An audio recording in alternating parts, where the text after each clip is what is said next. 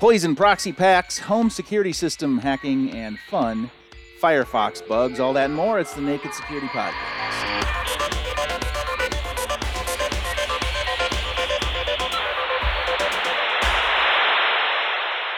Naked Security Podcast, I'm Doug, that's Paul. We normally start the show with a fun fact, and we have a very fun fact, perhaps the most fun fact. What does that mean, Paul?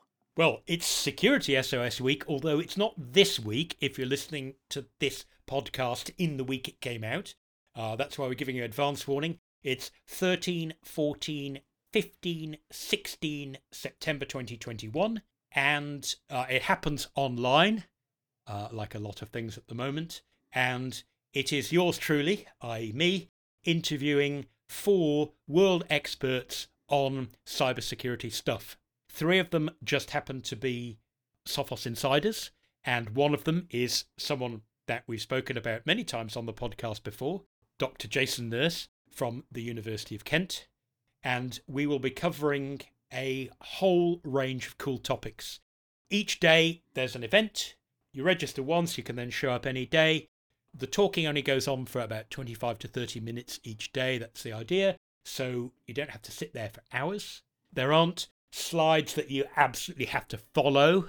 So it's not like a webinar where you have to concentrate only on that. You can just sit back and enjoy if you like. And we will be discussing malware, supply chain attacks, cyber insurance and how to get the most out of it. And on the last day, Michelle, who is one of our own security team members, will be talking about how to do cybersecurity from the position of somebody who does it inside a cybersecurity company. So that will be red teams, blue teams, and a new and cool idea called purple teaming. So it's a great week of fun, but really informative specialist interviews. We will be talking as experts, but it's designed that anybody can listen in. So even if you're just a home user and you're not responsible for IT at work, you'll still find this fascinating. If you do have anything to do with IT though, and in particular if you're a sysadmin, or if you're a policy maker, or even if you're a CXO who's got responsibility for IT or information security, this is where we're talking about what are the crooks up to right now? What are they probably going to be doing in a year or two's time? And how do we make sure that we don't let them get ahead? Well, we may need to apply some of that expert sensibility, breaking it down in a simpler way, to this first story about poisoned proxy packs. And there's a bit of a supply chain element in here. There is, Doug. As you say, that the headline of this story on Naked Security, poisoned proxy packs, that's PAC, all capital letters. Don't worry if you don't know what packs are. We'll go into this because it's kind of a fascinating trip down memory lane, if nothing else. PAC is short for proxy auto configuration. And a proxy, as you'll probably know, is a server that you connect to ask it to go somewhere for you. And a lot of companies use some kind of proxy, whether it's in a firewall or whether it's in some kind of download accelerator or a bandwidth management tool or something like that. A lot of companies say to people, we don't really want you browsing directly onto the internet from the work network. We'll make it as though you're browsing directly, but what you have to do is you have to go via our proxy server, and the proxy will decide what to do with your requests. That way you can do web filtering, but also you can do things like bandwidth management for when things get busy to stop stuff breaking. If 1,000 people need to download the same file, you can keep a local cache so it doesn't have to get downloaded over and over and over again. So very commonly used, this idea of a proxy. It's almost like a man-in-the-middle server that you might have on your network, but particularly used for web traffic.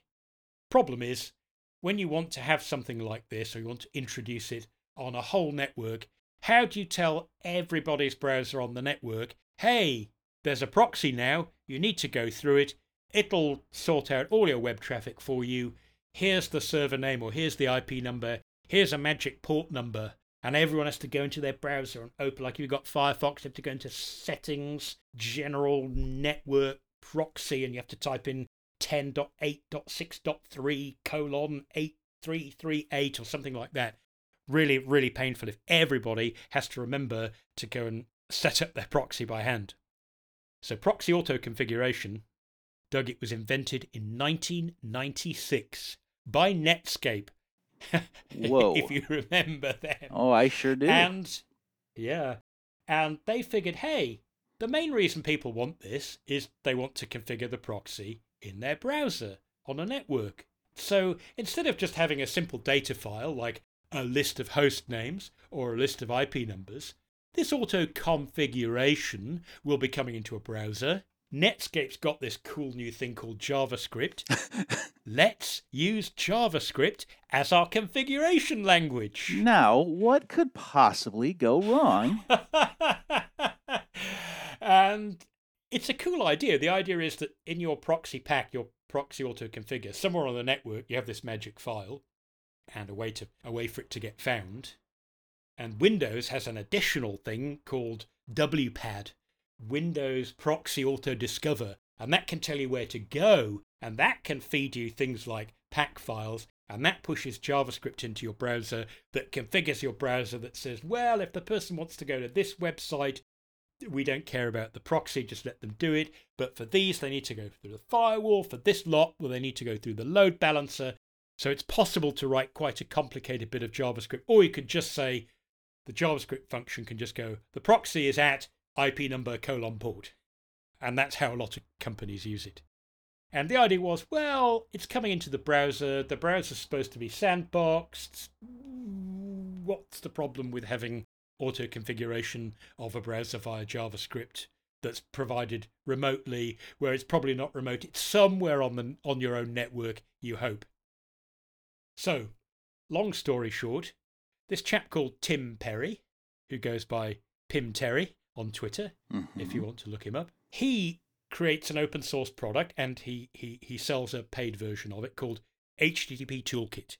And it's basically, it's like a sort of developer's version of something like Burp Suite, if you're familiar with that, or Mitten Proxy, toolkits that you can use to intercept web traffic so you can debug applications that are misbehaving or look for security problems and whatnot.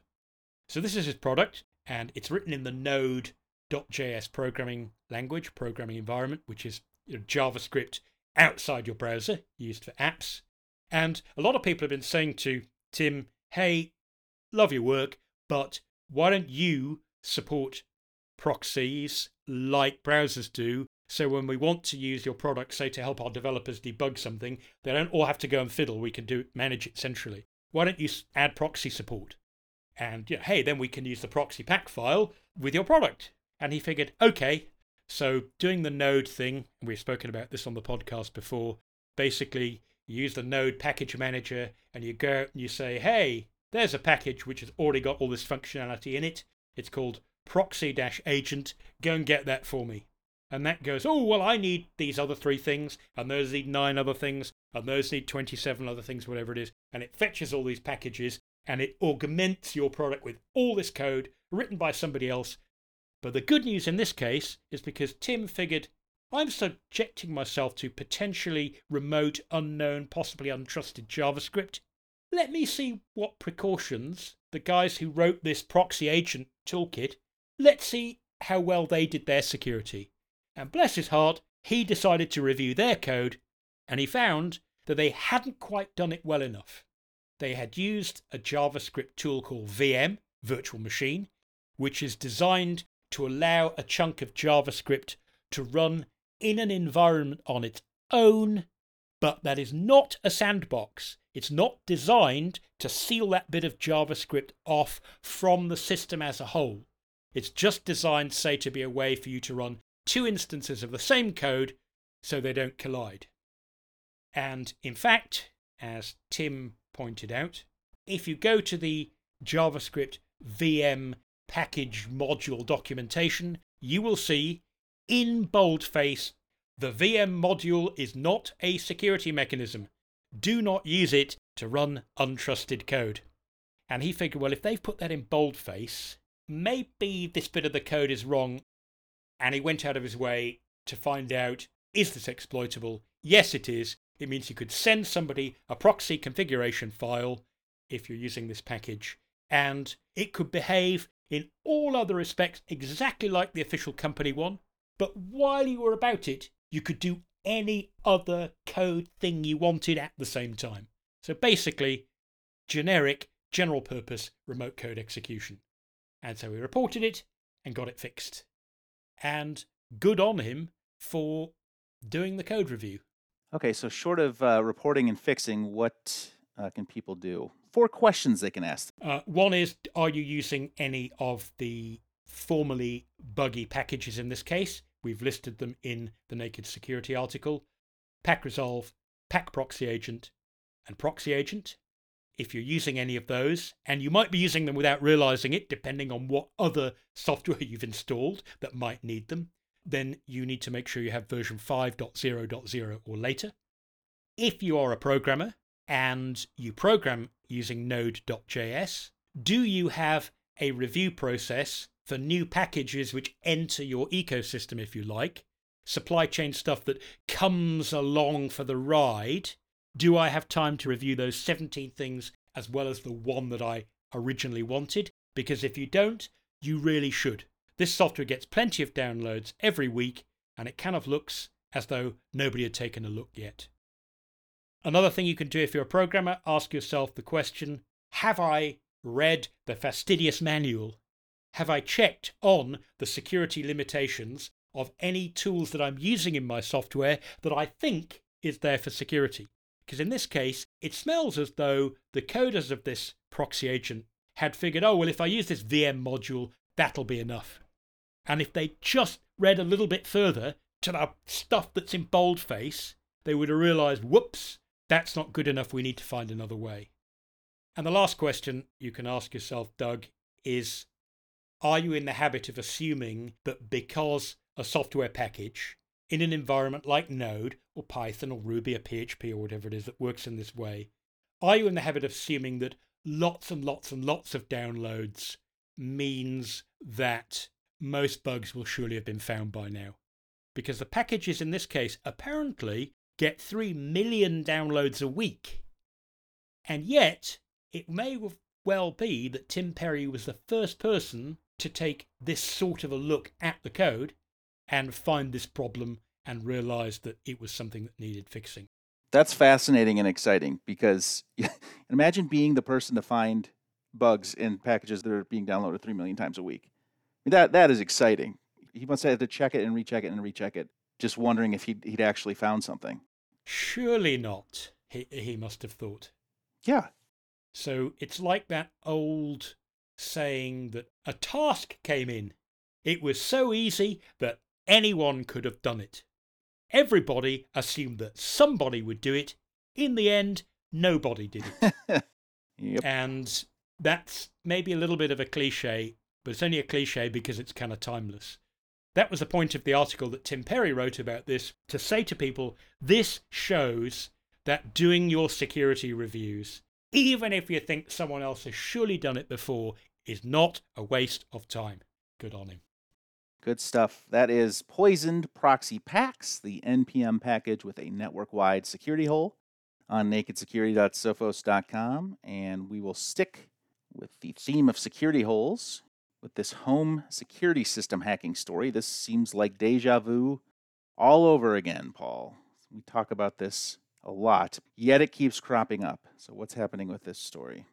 Yes, it's almost as though it's not deja vu. It's just like perma-view. It's not like, oh, I saw it before. It's just like I've never stopped seeing it. Daily vu. It's like burned onto my retina. Oh, dear, Doug. This was a researcher at a security company called Rapid7. You've probably heard of them. They make penetration testing tools, including the well-known Metasploit. And this researcher figured, hey, let's have a look at some IoT stuff, Internet of Things. And why not start with budget home security system? This one, it comes from a company called Fortress Security Store. You buy it online. They went for the budget brand, the starter version, which is called the SO3 Wi-Fi security system. Recommended retail is on the site $130. There's a more expensive one at $250 that also lets you use a 3G like a SIM card, mobile phone SIM card, as a connectivity backup. The researcher didn't look at that. And he figured, I wonder how easy it is to break in and control the alarm without permission. Well, the first thing he discovered, Doug, is, as you can imagine, let's look at the cloud interface, the way you configure this through the cloud. And we know that any number of IoT systems have had authentication problems in the past. They've used hardwired passwords or badly chosen passwords or improperly secured passwords. Well, what he discovered is there was a web request he could make to the system that, given a particular form of your username, would return a thing that was identified by the system as an IMEI, I-M-E-I. Now, you're probably familiar with that. On your mobile phone, dial, I think it's *#06#, and your IMEI will come up. It's the International Mobile Equipment Identifier, I think it stands for. It's basically a number that's burned into your phone. Mobile networks use it so that even if you don't have a SIM card in your phone, they can track your device on the network. And importantly these days, when phones get stolen, particularly if they get stolen in bulk from a shop, the IMEIs are then blocked on the network, which greatly reduces the value of stolen phones. And apparently this has been a great disincentive to crooks to steal them. This device, the SO3 device, it didn't have a SIM card slot in it, but they were still talking about IMEI, so presumably they just decided to give each device a unique identifier of their own. IMEI instead of UUID or UID or GUID or whatever. Some unique identifier. So you send in the username, it tells you back the IMEI that's of the device that's registered to that username. And then with the IMEI and the username, you basically can do system calls that include, but are not limited to, turn the alarm off and turn the alarm on. That seems bad. It seems really bad. It's even slightly worse than that, Doug. Perfect. If anything is worse. Can you imagine how you might guess the person's username? Well, if it's like most things nowadays that they've just eschewed usernames altogether and gone with an email address, which is easily guessable. Bingo. Absolutely. That's how it works. If you know the email address the person used to register the device, which is probably their Gmail or Outlook.com address, you can get their IMEI, and with their IMEI, you can turn their alarm off just before you burgle their property. And then, from what I can see, you can neatly turn it back on again afterwards. So when they come home, they won't even see that that's funny. I must have forgotten to turn the alarm on. Yeah, so like you said, it's basically guess email address, get permanent identification code, deactivate alarm remotely at will. You don't even have to be nearby. You could do it on behalf of someone else who's phoned you up from around the corner saying, I'm going to burgle number 72. Can you turn the alarm off for me? And you can do it sitting in another country if you want. But there's more. Fortunately, what's worse is that what's more is even harder to fix. What's better is it's a part of the system that you don't actually have to use if you don't want to. And that relates to the key fob. Now, a lot of key fobs like garage door openers and car fobs and alarm fobs, like the ones you buy with the system, use 433 megahertz in the radio spectrum. The hardware is very, very cheap. It needs very little power. It's very easy to do. And that's what they're using for this. A very, very standard frequency used for simple little tiny key fob-like remote control devices.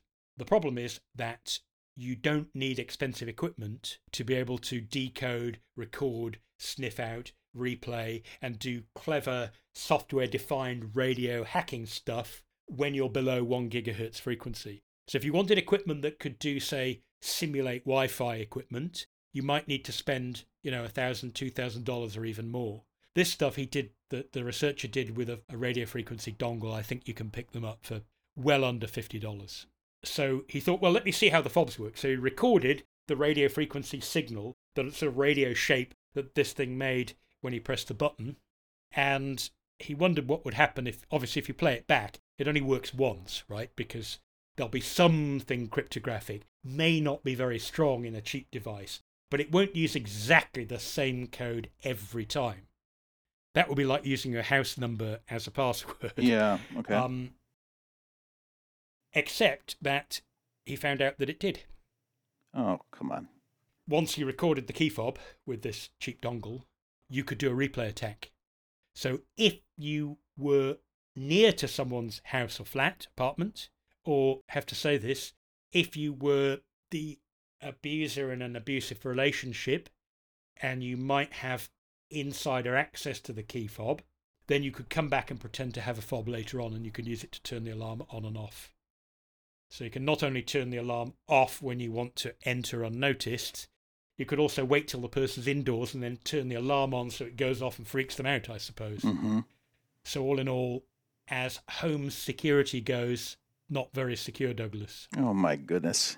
Okay, so what can people do? The first thing you can do, if you do have one of these systems, because apparently the reason this was published is Rapid7 reported it responsibly, the researcher communicated with them, and apparently the vendor decided, well, they don't see this as an issue worth fixing for their entry-level device, and they closed the issue.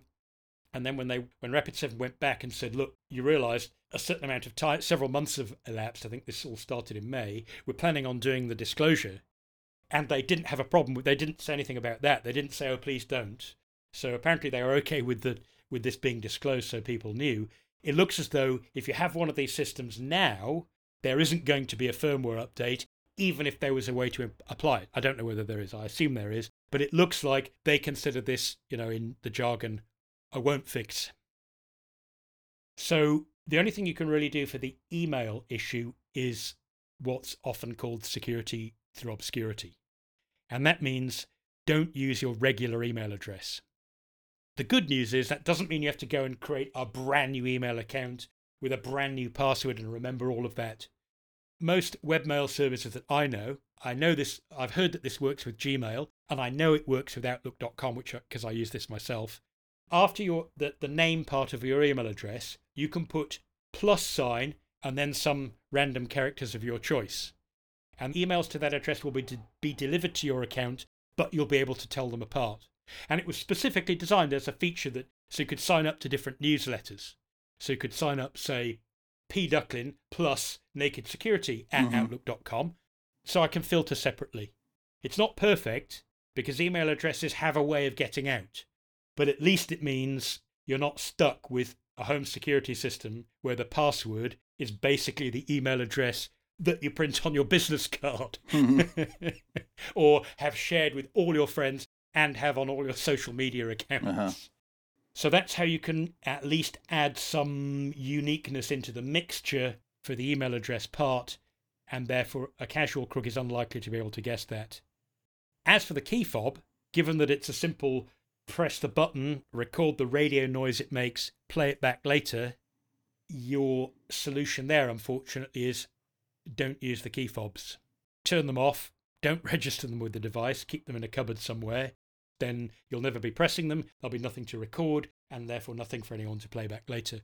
So there you have it. Use a wacky email address variant using the +sign trick, and don't use the key fobs, because it looks as though, at least if you've already bought it, definitely isn't going to get a fix. Whether they'll patch the firmware in future versions of the device, you'd like to think so, but we don't know yet. Okay, that is Pwned, the home security system that can be hacked with your email address on nakedsecurity.sophos.com.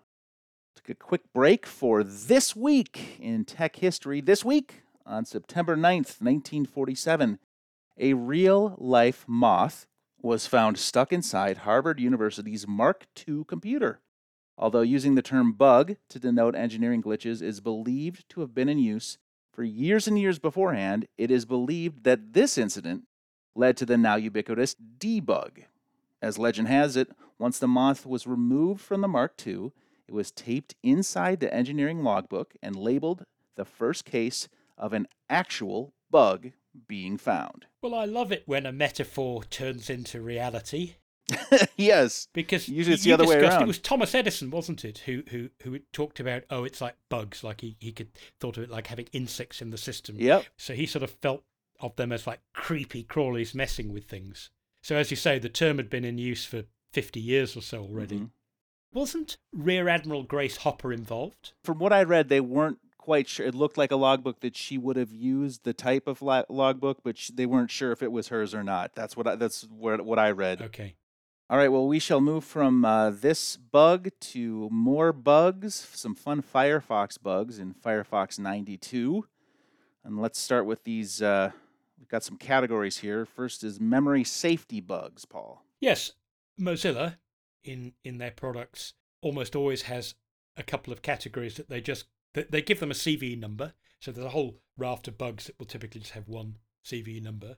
And they just have the general term memory safety bugs. And I love this, and I wish more vendors would take this sort of approach. Now, you could say, oh, well, mate, it sounds like they're being a bit casual, but at least they're being what you might call deeply honest.